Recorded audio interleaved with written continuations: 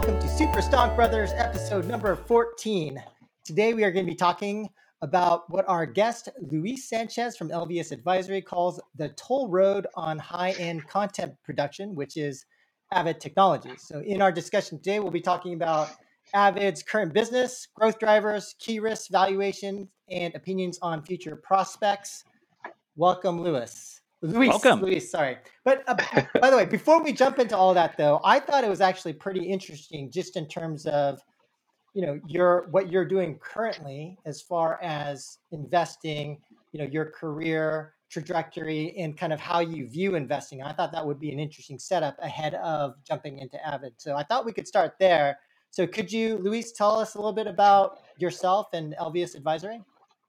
Yeah, absolutely. And before we get started, I just want to thank you guys for having me on and just kind of give you guys a big virtual hug for a couple of reasons. I mean, I've been a fan of the podcast, and I reached out to you guys because I heard a couple of the episodes you guys did about video game companies, and I cover the video game industry from the investment analyst side, and I got a lot of value from hearing your perspective from those episodes. I thought you guys did really great work, and I just want to thank you for that. And yeah, pleased to be able to come on and if me sharing can help other people in any way, great. Yeah. But we're stoked to have you, man. Long-time listener, first-time caller, right? But you're a exactly. professional, and we're not. So it's also really interesting to us to learn how a professional thinks, and understand your thesis. Because I think it's and by the way, what's really interesting is when I want to learn about an industry like the video game industry, right? I want to go and hear what the actual people who are running the businesses are thinking and what they're saying. And that's one of the reasons why, your podcast and other conversations is really valuable to someone like me, because I'm really an outsider, right? I'm an outsider in almost any investment I make. So where I really try to spend as much time as possible is talking to the people who actually know what they're talking about, so that I could transfer some of their knowledge and try to understand it from, the insider's perspective, but also from the customer's perspective too, right? Which are different perspectives. But and I'm sure we'll get more into that later when we talk about Avid, because I think there's some interesting things about that. But to just say a little bit about myself, right? My name's Luis Sanchez, and I started an investment advisory firm called LVS Advisory 3 years ago. And my background is a very typical finance background. I spent nearly a decade working on Wall Street and working at different investment banks and investment advisory shops before I founded my own firm 3 years ago. And what my firm is basically it's just a full service investment advisory firm. I work with all sorts of different types of clients and help with all sorts of different types of financial situations. But what really differentiates my firm and what we do is we really focus on active investment management. So we're like an investment management boutique. And what that basically means is we pick our own stocks and we manage our own proprietary investment strategies. Right. And Luis, when you say you're investment advisory, does that mean your clientele are high net worth individuals, or is it, what does your client base look like? Yeah, sure. So I'm classified as a registered investment advisory firm. So we're licensed through FINRA, and that license just basically gives us the ability to work with any type of client. Okay. And so I'd say the typical client for me is a high net worth individual, but I also work with some family offices. I also manage some portfolios for other large institutional investment firms. So that's more of a B2B relationship. Yeah. So when I say it's really a full spectrum, right? On the one side, I'm helping a retired doctor figure out how to handle their retirement money, and on the far other side of the spectrum, I'm managing a portfolio for a very sophisticated investment firm. Got it. So you have contacts basically all over Wall Street and beyond, sounds like. My question for you is, why did you decide to go into business for yourself? Yeah, for sure. So I think at the end of the day, like, why does anyone start anything on their own? It's really, a couple of reasons. The first is maybe you feel that you have some very special insight, or you feel that you're particularly good at something, or you think that if you weren't operating within like the constraints of some institutional environment, you can like add value in some way. And at the end of the day, like I thought a lot of those things, and I really also just wanted to bet on myself, right? Because I believed that I had some really interesting ideas about how to invest. And at my prior firm, I got a lot of exposure to the operational side of running an investment business. And so with that, I kind of felt really confident that I could go out on my own. And, I had some conversations with early investors and they went well. And I took the plunge, right? Got it. But what it boils down to, right, is just having conviction in your stock picks and your research. And that's what we're talking about today, right? 100%. Yeah. Yeah. And so Luis, maybe go ahead. I just wanted to kind of also ask you about your investment strategy. So you mentioned that you're active. I don't know if you've seen previous episodes where Steve and I talk about our own investment strategies, but I know Steve's been invested largely in index funds. Mm-hmm. Is that right, Steve? That's and right. Like my current strategy is kind of like a hold forever against a very concentrated portfolio against, key technology trends over time. So that's why I only look at a handful of names. So like, Tesla, Alibaba, Amazon, Google, companies like that. But in terms of your own strategy, how are you thinking about your strategy? And what do you think about, kind of the way that Steve and I are potentially investing? Yeah. So there's no like one right investment strategy. I think anyone who wants to like do this for themselves and like manage a portfolio, you need to figure out like what kind of investor you are, and you need to kind of match your investment approach to not only your goals, like what you want to get out of it, but also your personality. Because psychology and like having conviction and being able to like manage through periods of volatility can really either detract from your investment results if you have the wrong strategy, or really add to your investment results if you have the right strategy that matches your personality. So I'd start with that, right? And I think what you guys, both of your strategies can make sense. I think index funds are a great tool. They've done really well. And I think buying and holding really, really great companies and trying not to sell, trying not to mess up that long-term compounding is also a very viable strategy, right? And I mean, like, yeah, I think that applies. As far as like what I do, I run like two very different strategies like actively, and one of them is like it's designed to take less risk but generate like a more consistent like bond-like return, like 5 to 10% per year. And then another strategy I run is like what I call like an aggressive growth strategy, which is designed to take more risk but generate more return. And the reason I like running these two opposite strategies is because when I'm working with clients, it helps me like give clients like a balanced portfolio, or figure out like what kind of mix and match of like risk and return can kind of make sense, right? So a lot of people will have like what's called a 60-40 portfolio, which is like 60% stocks, 40% bonds. And I kind of approach that by the two portfolios that I have. Like my proxy for a stock portfolio is my aggressive growth, and my proxy for a bond portfolio is the more defensive product. And like I try to use those to match like risk and return goals and what makes sense for people.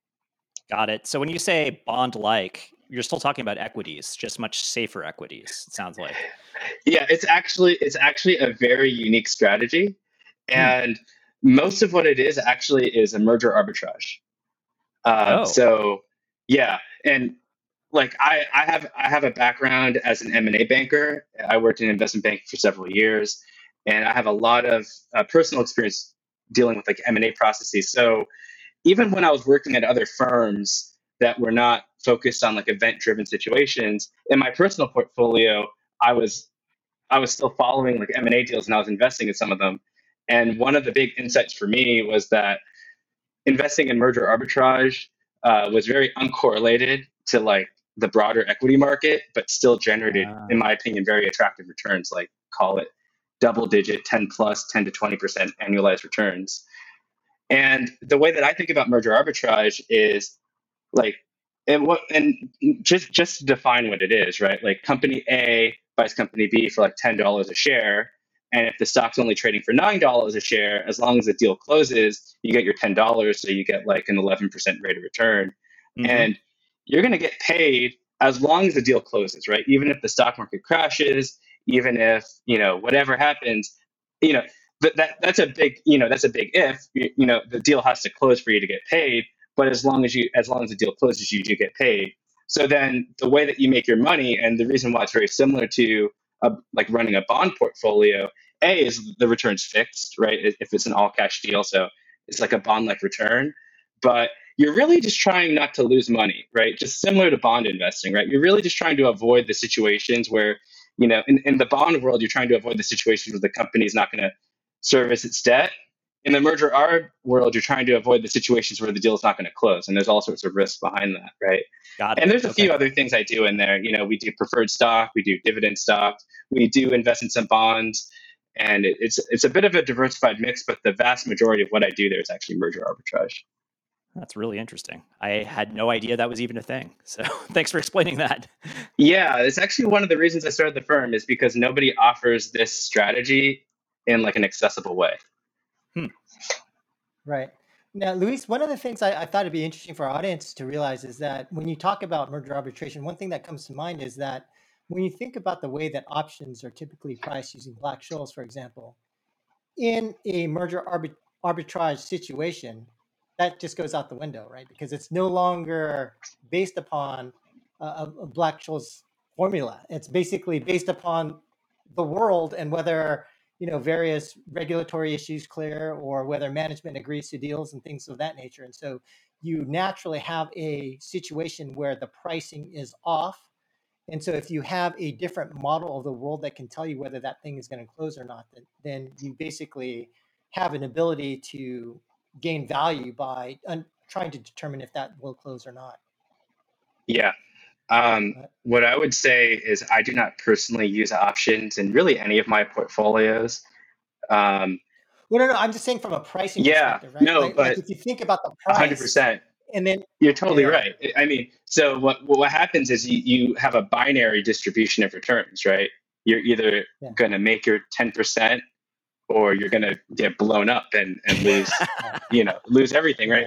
And what I would tell you is, I was just going to preface what I was going to say is because there's a lot of really, really smart option traders where all they do is focus on options for merger arb, and some people do really well at it. It's a very specialized. It's actually a very specialized option strategy. So in that case, you're betting that the merger blows up, and you probably have some perverse incentives, right? I mean, you could, right? Or you could just bet, or you could just have a lot of leverage on that deal closing, right? So you could turn like a 10% equity return into like a 50% equity return, something like that, right? Yeah. Through various means. Got it. Okay, should we jump into Avid? Steve, do you have any other questions? No, I think let's go to the thesis. Okay. So one of the interesting things that did come up when I was talking to you, Luis, was that your biggest position is in Avid. And so I thought it'd be great for us to talk about that in terms of, we're always looking for the best opportunity out there. And so could you speak to us in terms of Avid's business? And then maybe we can jump into why you're so bullish on Avid. Yeah, for sure. And I just want to give a quick disclaimer out there that I don't nothing here is investment advice, and I just want to make this conversation is not intended to solicit anyone to buy or sell anything. And just full disclosure, I'm a registered investment advisor. I manage money for clients. I am long Avid. My clients are long Avid, and just full disclosure out there. So Lawyers don't get mad at Appreciate me. that. Yeah, Yeah. And Steve and I are just game guys. So. Yeah, we're amateurs, man. And don't worry, we always put the language in when we post as well. So absolutely. Yeah, I mean, look, I own Avid, and it is actually my largest position in my growth strategy right now, right?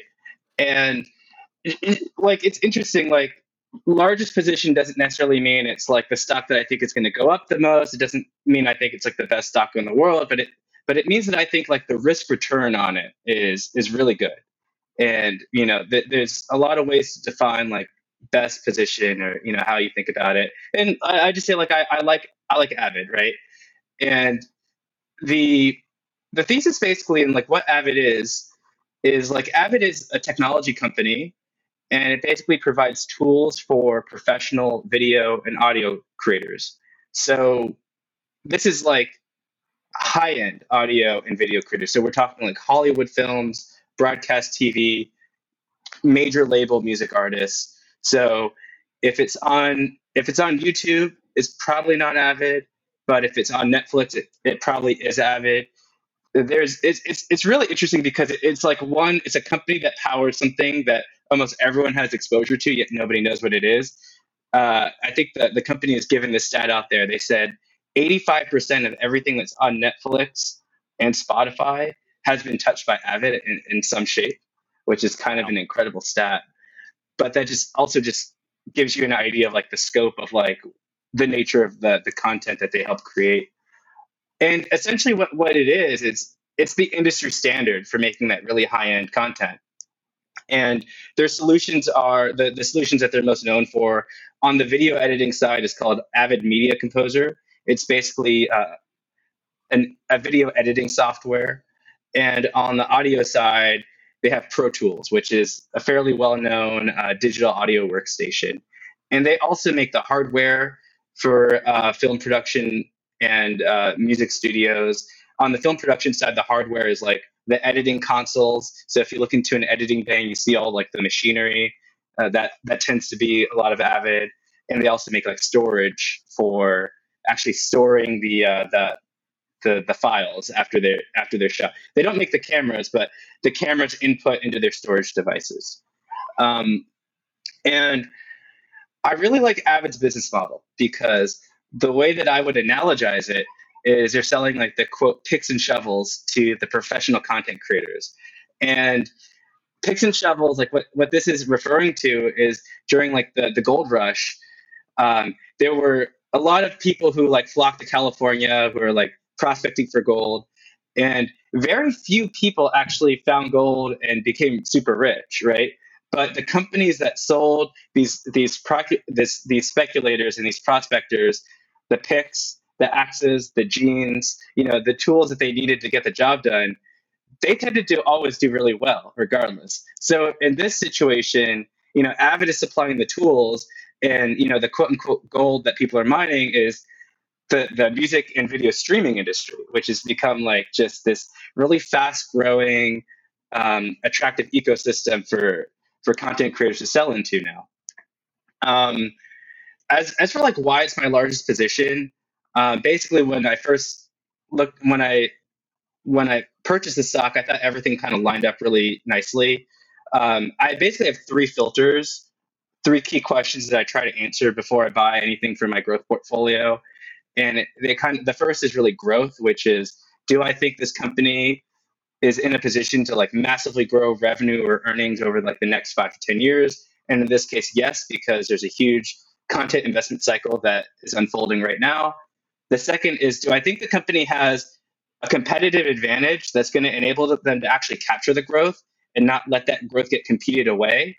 And in Avid's case, I think the answer is yes, because they are the industry standard and they're very deeply embedded with their customers. And then the last thing is valuation, which is basically, do I think we're actually buying this stock at like an attractive price? And we'll get to this later, but I think Avid's pretty reasonable. And I've actually been learning about Avid for a long time, for more than a year, but I didn't actually buy the stock until about 3 months ago.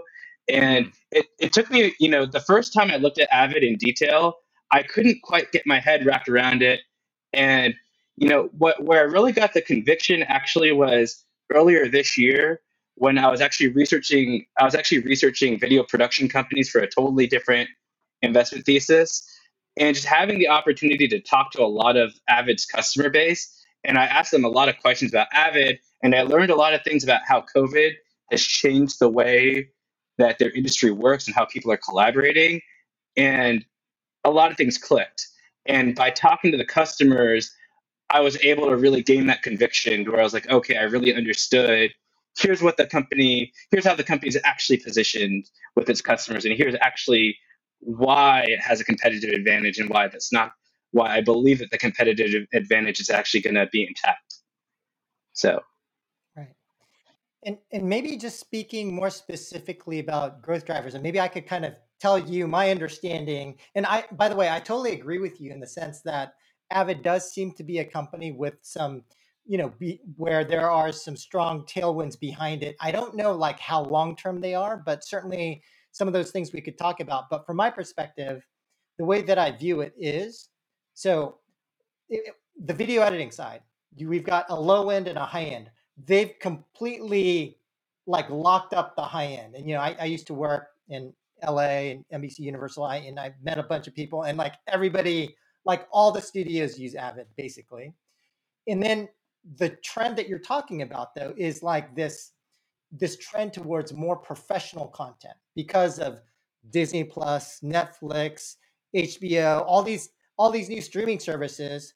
There's this additional demand for additional content, and on the back of COVID, which really drove this need for more and more and more and more content. And so we're seeing like the need for more professional content is making that professional segment increase. So that's one part. I think the second part would be now this is more risky. The low end of the segment, which is owned by, let's say, Adobe to some degree, Apple with Final Cut Pro, and we could talk about competition later. But this lower segment, they have almost no market share in the low end segment. So theoretically, if you can make a low end SKU, then you could potentially capture a much larger portion of the market. So then we've got like the high end with the content kind of trend, the potential to go into the low end. But then also, I would say a couple other things are happening on the audio side. So they've got audio editing tools, right? Like Pro Tools. And then we've got this move towards quality. So some people may use Spotify. Some people may also use Tidal. Tidal has this thing called master quality now. And so like to get that high end quality, I would assume that you probably want to use some of their tools on the audio side. I don't know how big of a market that will be. And then to your point about cloud, right? Like it's not a necessity for everyone to work in the same place. A lot of the content's going to the cloud, and then unlocking the ability to edit content geographically anywhere. That is another opportunity, because as a store video content, to store it and then allow the ability to collaborate and work on stuff on a cloud basis. So they've got the cloud kind of trend going. And then I think the one final thing that's happening has been the business model, right? And so like they've been switching to more of like an Adobe, like they're basically just stealing a page out of Adobe's playbook and saying, hey, we're going subscriptions. And so then converting everybody from, a typical license model to more of a subscription-based model, they're able to see higher bookings per customer. Am I capturing all the growth drivers properly, Luis? Yeah, absolutely. Right. And I think like what's like really interesting though is like if you actually like dig into like how much growth is actually happening on the high end side, it's kind of incredible. And like, and really what you do is Avid makes they're a B2B company, right? Primarily right now. So HBO and Disney are directly buying from Avid. So Avid needs them to spend more money on content. And like there's basically I've heard it being called like a streaming war, where Netflix is, they have this like, more than $10 billion annual budget, and Disney just came out and they're trying to spend as much money as Netflix to catch up with them. And And really interestingly, I think it was Discovery and Time Warner agreed to merge. And if you actually listen to what they said on the call where they were talking about why they merged, what they said was, now that we're going to be a merged company, we're going to have the platform to spend even more as a combined company on content that we could have individually as independent companies. So what they're all saying is like, we need to figure out it's actually funny because typically in a merger, they talk about how they're going to cut costs and how they're going to create synergies, but they're literally saying no, like maybe we could maybe we could find some synergies in like the parts of the business that don't matter, but what matters is we need to spend as much money on content to get the customers, right? Because the amount of subscribers coming into this ecosystem is crazy. And if you look at any numbers, even from like the COVID bump, like on top of however much COVID accelerated streaming SVOD, subscription video on demand numbers, people think that over the next 5 years, there's going to be an additional 70% growth in the number of subscription on demand subscribers, right? Wow. So yeah, on top of that, and there's all sorts of other, there's the ad video on demand is also a huge, that's like more the Peacock where they may be giving you like a discounted service, but they're actually making a lot more money selling ads because no one else would do it. And so there's this huge ecosystem, and that's just on the video side where, it's really incentivizing these companies to spend as much money as possible on content. And, really how I see it is Avid is like, they're not going to one for one. If HBO doubles their content, Avid's not going to, double its revenue, but, they're going to capture some of that, right? Maybe Avid collects an extra 30 or 40 or 50% from HBO, because HBO will get some leverage on its content spend from Avid, but Avid's definitely going to benefit, right? And then on the music side, you're seeing something that's probably not quite as extreme, but it's still really interesting, which is like the industry had a huge reset after Napster, basically, and the industry was in free fall in terms of like the amount of revenue that the music industry was generating for like the better part of 10, 15 years. And then over the last 5 years, basically physical sales bottomed. So, they're still selling vinyls and CDs, but they're not selling less every year. The decline is not really as material. But now they're making all this money off streaming, off Spotify and Apple Music. And the revenue in streaming has been growing at like a 40% compound annual growth rate for like the last 5 years. And that industry is also expected to continue growing at like a 20, 30% over the next, 10 plus years. And what you're seeing with the major labels is they see the same thing, which is I need to invest in more artists. I need to invest in new content. I need to continue to build out their libraries, because if they're not building out their libraries, sure, they can continue to monetize, the Johnny Cash catalog to a certain demographic. But if they don't, have like the Olivia Rodrigo, they're not going to capture the new demographic, right? And that's really where they're building the long-term value of their business to their shareholders. So I think it's like a really, really healthy ecosystem. And I do a lot of software and enterprise software investing. And one of the most important things that I look for is a really healthy customer base that can afford to continue to ramp up your spend over time because they see the return on that spend. Yeah, it's really interesting you should say that, because effectively all this growth in content spending is underwritten by these media companies' own subscription models, right? And the transition to the subscription model. So the second order effect is basically Avid moving to a subscription model on top of that subscription model to capture some of that additional value, right? Because whenever you transition from direct payment to subscription or from ad-based to subscription, you just magically make more money. And it works in practically every business, right?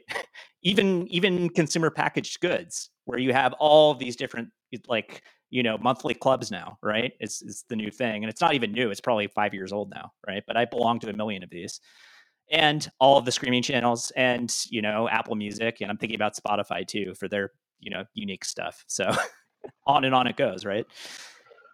Yeah. Absolutely. And like the low end market is still growing, the market for like YouTube and other kinds of like TikTok and other influencers. And I was just thinking about this today. I saw a survey recently where like they did a poll of like Gen Z and millennials, and 56% of Gen Z and millennials say if they had the opportunity, they would be an influencer. And it's like, right. And then they also do the poll in China, and like the number one job is astronaut. And then people make fun of like the different preferences, cultural preferences, or whatever. That's a great sign for us. We're killing it over here. I mean, I think the survey is probably not perfect, but I think but what it does show you, right? And like, it's hard to like underestimate how, or it's hard to overestimate like how much like white space there is, like in both the high end and the low end. And I guess, Joe, what you didn't mention is there's also like this medium segment where they're not quite like HBO, and they're probably a cut above like a professional YouTuber. So think like corporate videos and like educational videos and like product videos. And that's actually really, I think, where Avid's probably going to attack first, right? But I think that the idea is you start from the very, very top, and then you slowly make your way down, and you really just try to slowly like expand that TAM, that total addressable market, over time. And you slowly build out the right solutions and the right tools that each different segment of that market needs. And you have this different product differentiation along the way, right? Yeah. So the guys at the very bottom, like the real amateurs, Avid is packaging the software for free. It's a freemium model, right? But if you're HBO, you're buying like hardware equipment that's like thousands of dollars, and you don't really care that you're spending like a couple $100s per seat on a license, because the salary of your average like Hollywood video editor is like $250K. So do you really care if you're spending $1,000 per seat on Avid software? Yeah, you don't. And that actually gives them good pricing power for Avid to say, hey, HBO, we're going to give you like this new cool cloud feature. We're going to charge you like 20% more, but like it's only $1,000. Like, do you really care? And HBO's like, oh, like our editors want to work from home. Yeah, sure, we'll pay for this, and maybe they'll use it, right? So there's a lot of product differentiation at these different points of the market too. And maybe like I'd like to actually ask you guys a question as it relates to this, because I think that a freemium business model, just like the pricing strategy and like the psychology behind it, is like such a powerful business tool that I think in and of itself can like propel the business and like get it into as many hands as possible. Like, do you guys have any thoughts about like the trade-offs, or like packaging as a freemium versus like selling an upfront price? Joe. I mean, I think it's been proven time and time again that model works, right? Especially for top of funnel, at least to get people in. Now, converting could be more of a challenge. I think we're seeing that same model is being adopted by some of their competitors, like Blackmagic with DaVinci Resolve on the video editing side. But yeah, I do think that that the freemium model, I think it's harder for these kind of companies or businesses to do a truly free to play model. More of a free to try and to subscription is more typical. But I do think that if you were to able to adopt additional free to play mechanics, that then you can really start to unlock more. I mean, more I'm value sure if potentially. Avid like brought you in and you could like gamify it, I'm sure you could help them figure out how to better monetize it. Actually, I was reviewing their they had this really great investor presentation in May, this like 100-page deck, and they gave some stats about it actually, and they said that their free version of Pro Tools is called Pro Tools First. It's been out for a couple of years, and they've had about 2.8 million downloads, and they're currently at 200K, a little bit over 200K paying subs, right? That's so not that's bad. actually, I think that's a not bad. pretty decent upsell, right? Yeah, that's Yeah. pretty good Yeah. by the standards of our business. And I completely agree with what Macro said just now. I mean, what it comes down to is you get people in the top of the funnel, right? And you need to convert them. But not only do you need to convert them, you also need to train them. You need to turn them from junior users into senior users, and you need to be with them every step of the way. And our business has developed like a really sophisticated set of techniques for doing that. And I think education and training plays a huge role in that, and like obfuscating, frankly, hiding the more complicated stuff and like revealing it in the right order and slowly introducing concepts. And like, yeah, if they're able to do that, then you get the upsell, then you get the stickiness. And if they have the leverage, if you have millions of people coming in the door and you inflect that leverage up even a handful of percent, it makes a huge difference, right? So they need to bring in specialists in first-time user experience and user education. Really, is what I would say. For sure. That's definitely one of the areas where, if you look at Avid like 5 years ago, they were really struggling with like how to successfully push a subscription offering on. Mm-hmm. And a couple of years ago, they made a lot of really interesting strategic hires. They completely revamped the UI and the UX of their video product, and they introduced the freemium version of it at some point. And so you could kind of see over time, if you've been following the story, and this is actually one of the things that got me more bullish, is I've been following Avid for more than a year, and every single time they talk to investors and they kind of give their incremental updates, you could kind of see like how they've slowly pivoted the way they talk about their business and the way they talk about like their CAC to LTV and the way they talk about where they're going with innovation. And like, it wasn't really until this year, like the last quarter, that they've really talked about like penetrating the low end of the market, which is something that like I've always thought was like pretty obvious just because of how large that market is. And now you could really see them talk about it, and they talk about it in ways that make a lot of sense. They talk about how efficient, the CAC spend, the user acquisition spend is going to be in that low end market if they can hit certain metrics on upsell, right? And you start to hear these incremental changes in the way the company understands their own business, and you start to think, I wonder what else they could do as they continue to learn and as they continue to iterate their product. And so, Luis, maybe we could talk about key risks then. So definitely sounds like there's a number of things working in Avid's favor. What are some of the things that you're worried about that could potentially impact their valuation or growth in the future? Yeah. So I think like going off of my earlier point, I think the risk that I was most concerned about last year was just like the health of their customer base. So there's definitely like, I had a lot of concern last year that film production sites were shut down. So there's also cord cutting. Advertising revenue on broadcast TV was expected to get hit a lot. Movie theaters are closed, and there's a lot of like threats of like these legacy ways to make money that their customers have been doing for so long could potentially like disrupt and like really hurt their customer base, which obviously would not be great for Avid.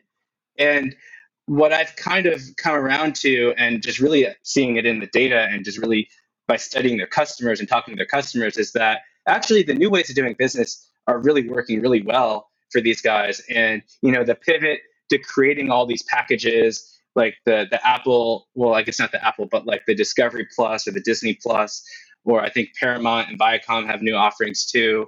And the fact that I think I'm actually pretty bullish on people will come back to movie theaters. I don't think that broadcast TV is going to completely go away. I think that people are going to continue to watch live sports.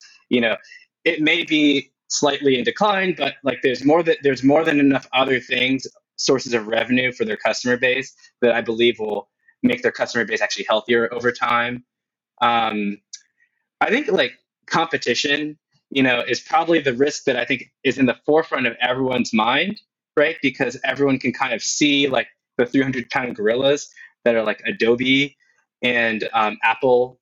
And there's also some other like more specific customers, like or competitors, like you mentioned, Blackmagic. Is it Blackmagic? Yeah, DaVinci Resolve. And I've just, this is really where I've kind of made the most progress in my own research, by really talking to the customers and really figuring out how customers think about this. And there's a lot of like, I could really go into the weeds here, but to kind of like just go through some of the competitors one by one, and like the 80-20 of Adobe is they don't make products for enterprise customers.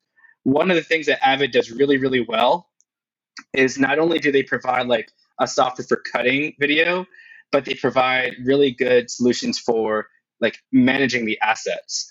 And at the end of the day, the reason why Avid has such an incredible competitive advantage, really in both video and audio, is because they own the hardware.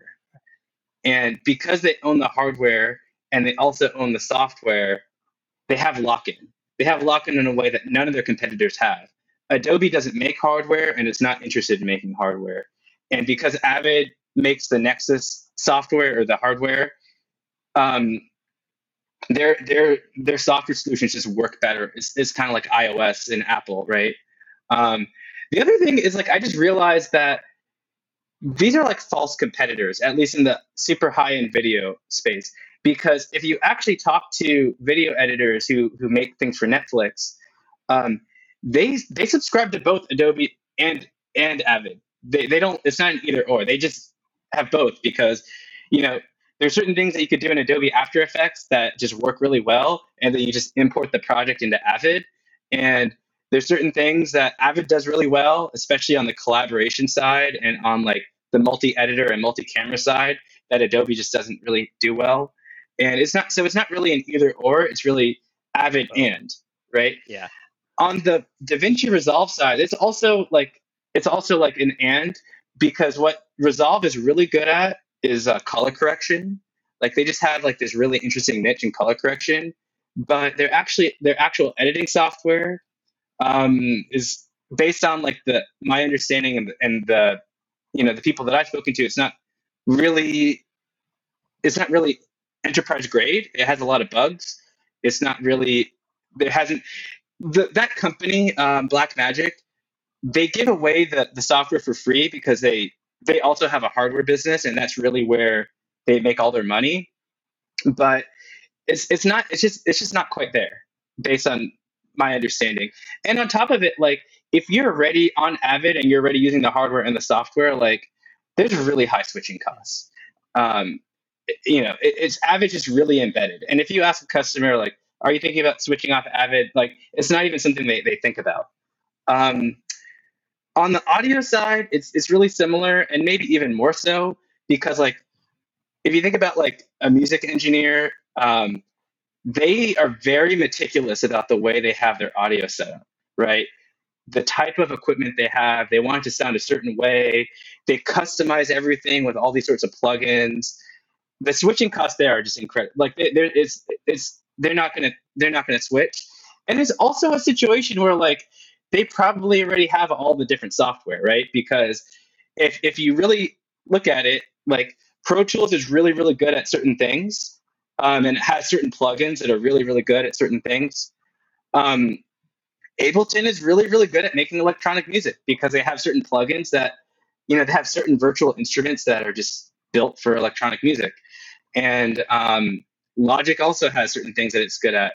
And if you're really a professional musician, you probably can afford all of them, right? Maybe you have a preference for using one or the other for certain things. Really the customer that's really choosing between one or the other is really that low end customer. And that's really where I think it's more up for grabs. And the good thing about where Avid is today is it's kind of all upside for them because they don't really have any market share there. And they also haven't really turned on the engine, because what they're going to do now and what they're really talking about doing is actually investing in user acquisition, which is not something they've ever done, which is where I get excited because I think they already have a product. They just need to invest in it, right? And once they start investing and actually acquiring customers, I think we'll see some really interesting results. Maybe the last thing I'll mention is there is a kind of like network effect that exists in both audio and video, which is like, especially on the video side, there's a lot of collaboration. Someone maybe is like really good at color correction, someone's really good at like doing the audio, and people need to collaborate. And when they collaborate, it helps to be using like a similar file format. And that's really like Avid is really providing like these tools that are like, they have this thing called Avid Link, where you could like share all your tools or share all your files amongst each other. And if let's say you're like an editor and you're on a contract and you're working for HBO, if HBO is an Avid house, you're going to use Avid, right? And they're going to tell you what to use, right? So there's a little bit of network effect that happens when if enough professionals in an industry are using the same thing, it kind of forces other people to use that software as well. Right.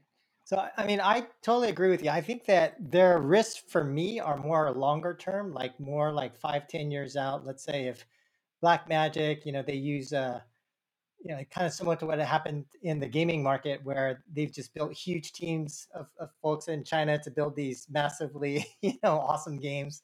So, like, if they were to invest over time, maybe 5 to 10 years from now, and if they were to improve a lot over time, maybe Blackmagic becomes a competitor in the future. But right now, I kind of feel that I agree with you in terms of like the short to medium term growth drivers are just, I mean, it's hard for me to see much downside with Avid right now, unless something catastrophic happens with, like, let's say Netflix just takes over everything, and then, Disney Plus and all these other guys decide not to make more content. But that's a very, That's yeah, not going that's to not going happen. to happen. So No. it seems like they're riding a lot of, like, not huge waves, but a couple of nice sized waves that should propel them for the next 3 to 5 years is kind of what it feels like to me. I don't know what you think, Steve. Yeah, I mean, so I agree. I think the thesis is compelling. I actually have a question about sort of the technical aspects of this. And by technical, I mean like what the stock price is doing and has been doing. In that, I noticed that the stock was just in the dumpster like forever, up until about 9 months ago. And then it like shot off like a rocket, right? It had been languishing like at $5 to $8 a share for years. And then 9 months ago, it basically goes exponential and is now at $38. You said you bought in at like 3 months ago, right? So you Yeah, realize I some of the bought in March. Yeah. yeah. So, and you've also said that this turnaround has kind of been in progress for a while. So I'm just wondering, like, what happened 9 months ago that everybody was just like, "Oh, wow, what an amazing opportunity." Did you have something to do with that? Like, I had nothing to do with it personally. Um, so okay, Avid is a storied company. It's a 30-year-old company, right? right. And there's probably been like 2 or 3 turnarounds over the life of it, and we don't have to. The history is really interesting because it actually gets into like Steve Jobs and like what he did at Pixar and like what his vision was for disrupting this industry, and then what Adobe did, when they came out their SaaS product. And there's been multiple waves of disruption, but I like the see. current, yeah, the history is really interesting.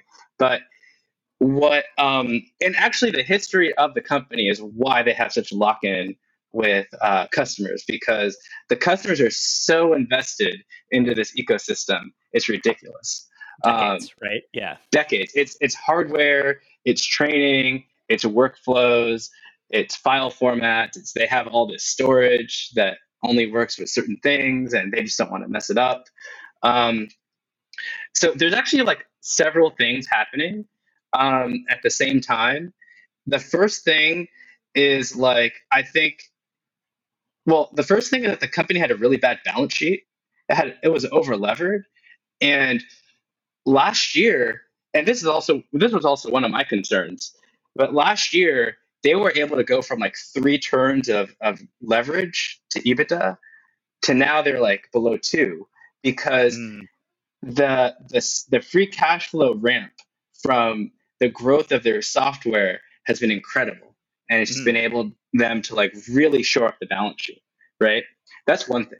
The second thing is that they have historically been really, really. It's a very complex business, honestly, right? And the accounting is also very complex, and there's been some weird accounting things that they've had to like restate and fix. And the revenue, it doesn't screen well at all, because the revenue looks like it was in decline, but actually it wasn't, because there was a weird non-cash accounting adjustment that was overhang. And there's also the transition to SaaS is also a revenue hit, yeah. because when you go from selling something that's $1,000 upfront to now you're only selling it for $100 per month or Yeah. $100 per year It's or spread whatever. out.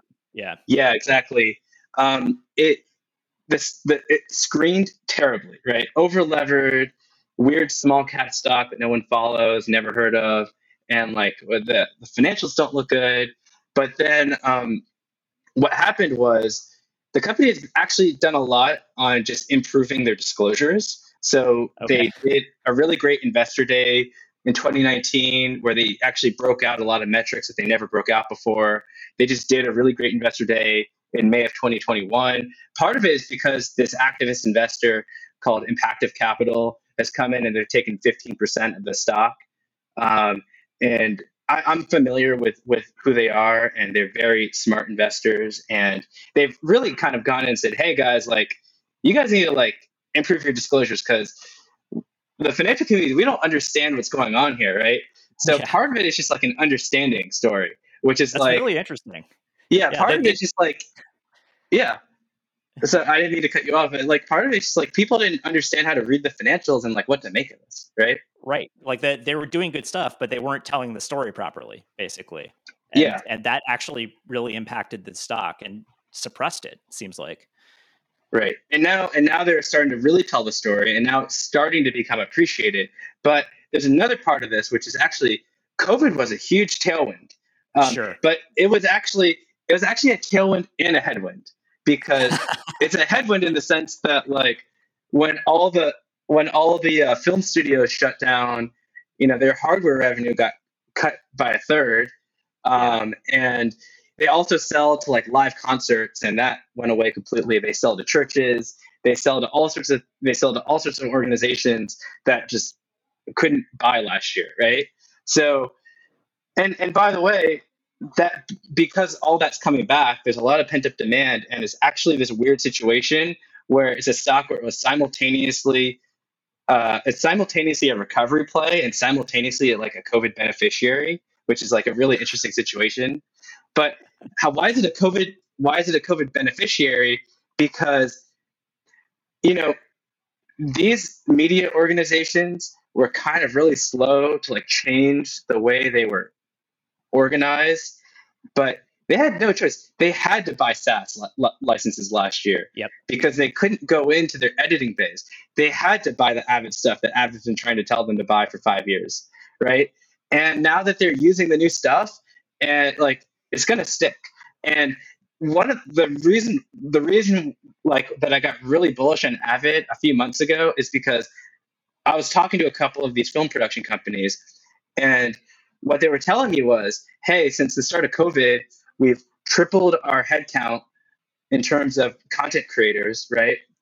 But we've actually exited all of our physical leases.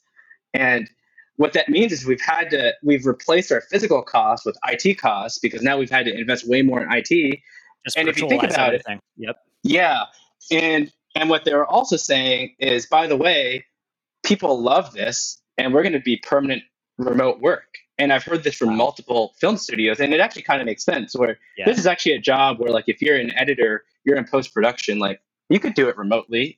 Maybe there's some things where you might want to come in or do like a group call, or there are some things where like in-person collaboration makes sense. I think storyboarding is like a good one.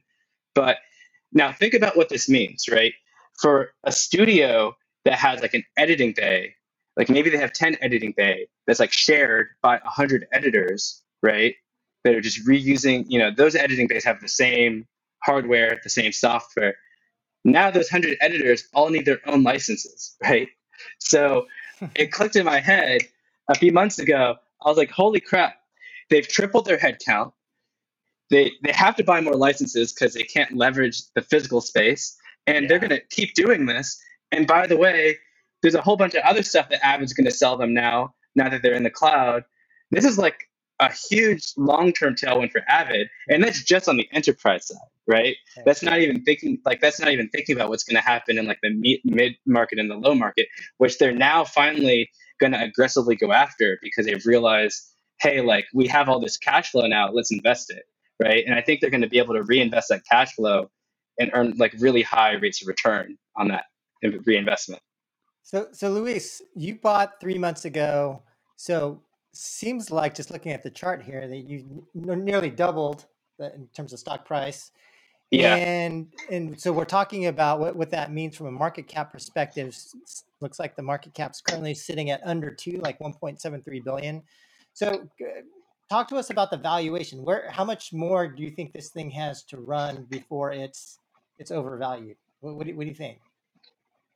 Yeah, sure. Valuation and like valuation's an art, right? Like everyone thinks about it a little bit differently.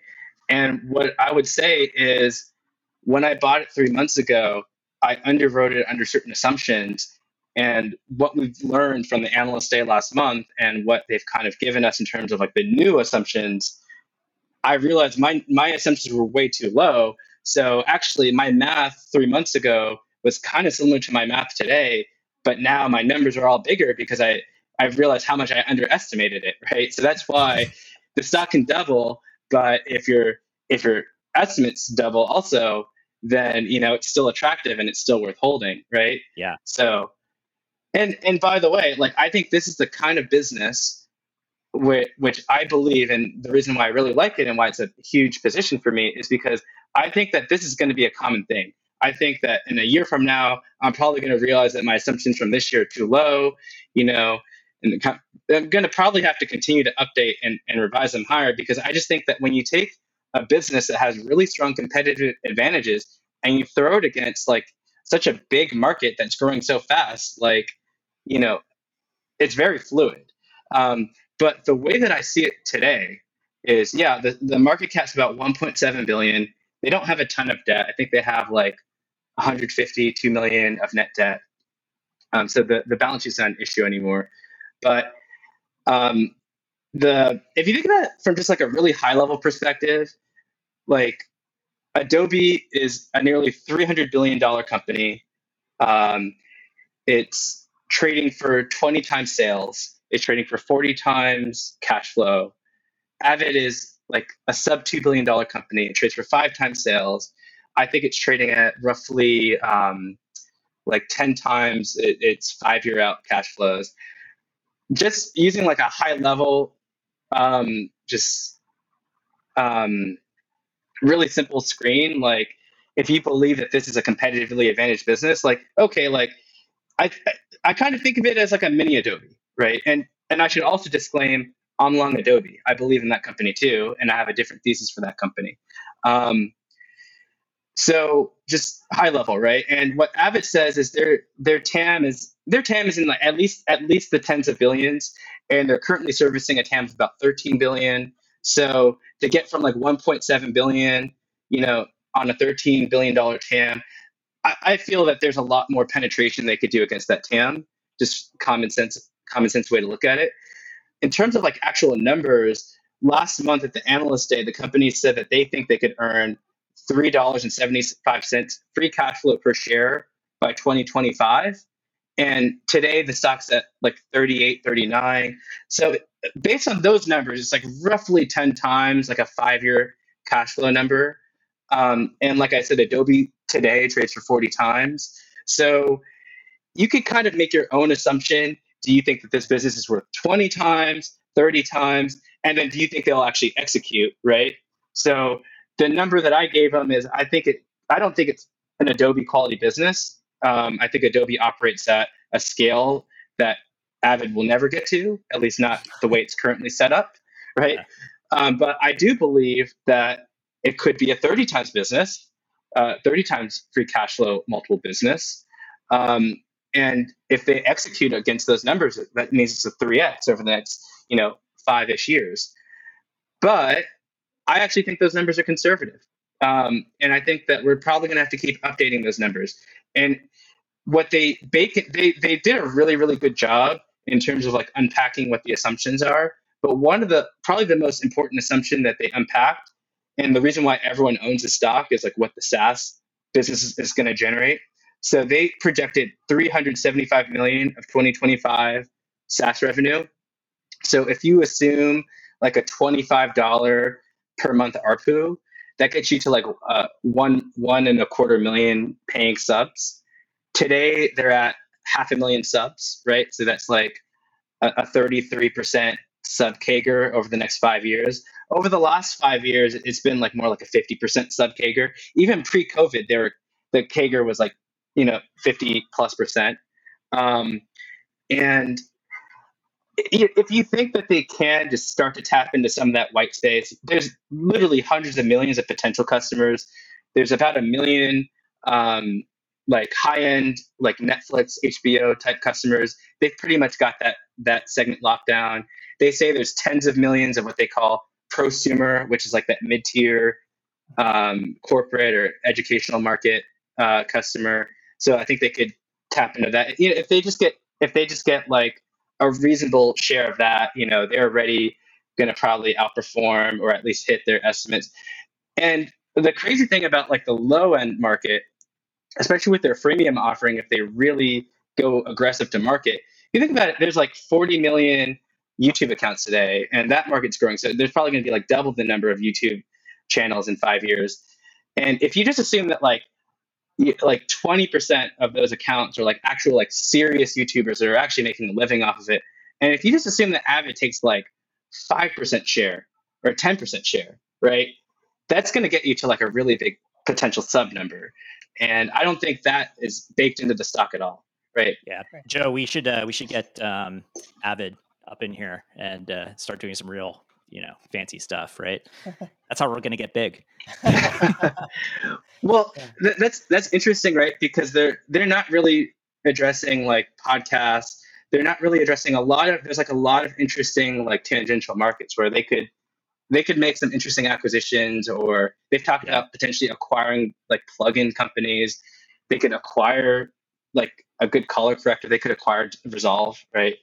They could do things that they could turn into like a bigger bundle or like a bigger platform and really like take the Adobe playbook and just really attack that TAM. And that's where I think, this could be like, it could be like a good investment for like, 5-10 years, who knows, right? But there are risks, obviously. There's risks to everything. The industry could change. They may not execute. They may come out with like a faulty product. They may face tougher competition. There's all sorts of risks. And I think that from my vantage point, the current valuation, based on what I understand the risk to be, it seems like a pretty reasonable risk reward. Yeah, I think you've done a good job of convincing me, Luis. I mean, I probably still don't displace my current picks with it, but it's getting up there. I mean, I think it's like a very, very good stock to look at. Seems like it's pretty low risk and a lot of potential for upside. Absolutely. Steve, what do you think? Are you gonna buy some Avid? Look, I think it's a smart analysis. I think, look, the stock is going to go up. I don't think there's any question about that. Yeah. It could go up a lot. To me, I'm a little bit less convinced about the low end market opportunity, and that's the really exciting opportunity. Just because, like, when you're coming from the very top of the market, and particularly when you have a hardware component, I think that can actually hold you back in terms of just company DNA and culture. When it comes to innovating at the low end of the market, it wouldn't surprise me to see some completely new entrant really blow that out and take that away before they could seize that opportunity, right? Yeah, or figure out how to do it.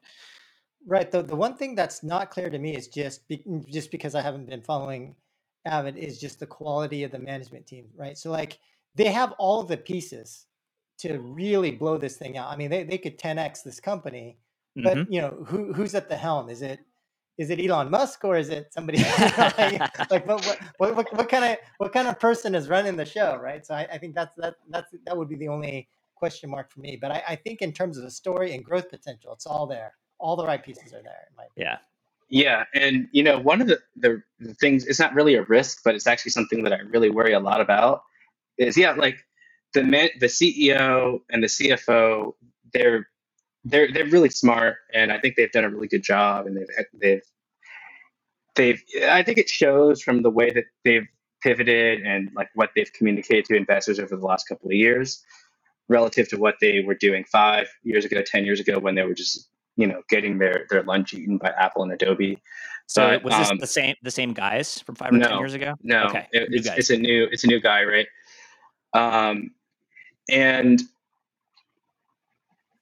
But what I would say is that the management team themselves are not the founders of the business, so they don't own like 20% of the stock, right? So what I worry about is would they? There could be the incentives for them to just sell it at a much lower price than I think it's worth, right? To Adobe, right? Or right, like they could sell if they sold it to, name your company tomorrow for $60 a share. They may be incentivized to receive certain like upfront compensation benefits, right? Yeah. But if I think the stock is worth like $150 a share 5 years from now, they're gonna, that's not, in my opinion, the best outcome for me as a long-term shareholder. But what I would say is that, and what gives me a lot of comfort, because of what you're saying is really important, Joe. You really need to understand the jockey. What I would say is that large shareholder that has 15% of the ownership, they have board seats, and I feel that their incentives are aligned with mine. And so I'm kind of hoping, I have a little bit more confidence, and I do like the management team. I do like, what they've been doing at the company, and I do like that there's someone on the inside, someone who's kind of like looking over the situation that has like good alignment with me. One interesting thing that I just thought of as you were talking is like this concept that I believe Michael Burry had spoken about, which is based upon the proliferation of index funds and all these big funds just investing in everything.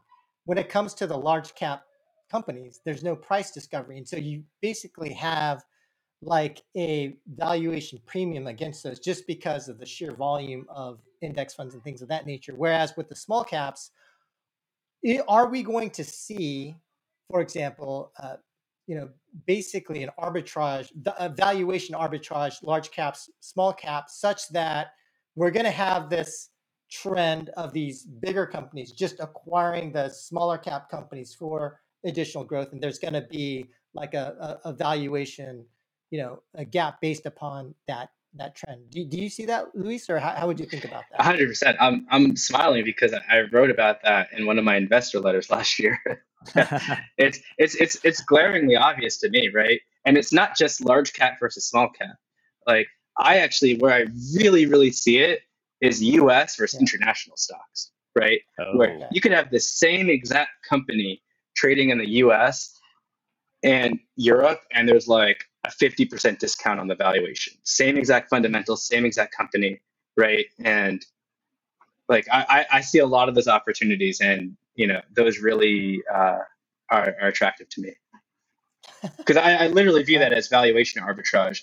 And in those situations, they can close the valuation arbitrage by simply relisting to the U.S. And some companies have done it, and they've seen like the immediate pop in their share price. Right, just because of enhanced liquidity, effectively. Enhanced liquidity. Just there's more eyeballs on the U.S. stock market because it attracts a lot of international money too. Yeah, and that makes perfect sense. Wow. But there's a similar thing going on with like the large cap stocks where everyone kind of knows the stocks are in the S&P 500 or that are in the Dow, but like a company like Avid, which I think might be in the Russell 2000, but it's definitely not in like a bigger index. It's not as liquid. I would say even a lot of media analysts aren't fully aware of what this company is and what it does. Right. So it's a diamond in the rough. What I've been telling my friends, right? Because I've been hearing a lot of pitches for like Spotify and for like other like streaming companies, and they trade at much higher multiples, like Netflix and Spotify. What I've been asking these guys is like, well, if you really like Spotify and Netflix, like, what about Avid? Like, if you believe in the ecosystem, this is like a different way to play it, and you actually get a pretty good deal on the valuation if you really believe in this ecosystem. And it's not exactly one for one, but I think it's kind of an interesting proxy. It's smart, honestly. Like everything you're saying makes a lot of sense. So, all right. Well, I mean, I think that basically does it. Unless you guys have any final thoughts or comments. And maybe, Luis, maybe you can end with, like, if you don't have any final thoughts or comments, maybe some way for people to get in touch with you. Oh yeah. If you look up my website, lvsadvisory.com, I'm actually going to write in my next. I write a newsletter. Like, I'm actually going to write about Avid. I'm going to write probably like more of a long form discussion of what we just had, and I'm also pretty active on Twitter. at Luis V. Sanchez 777.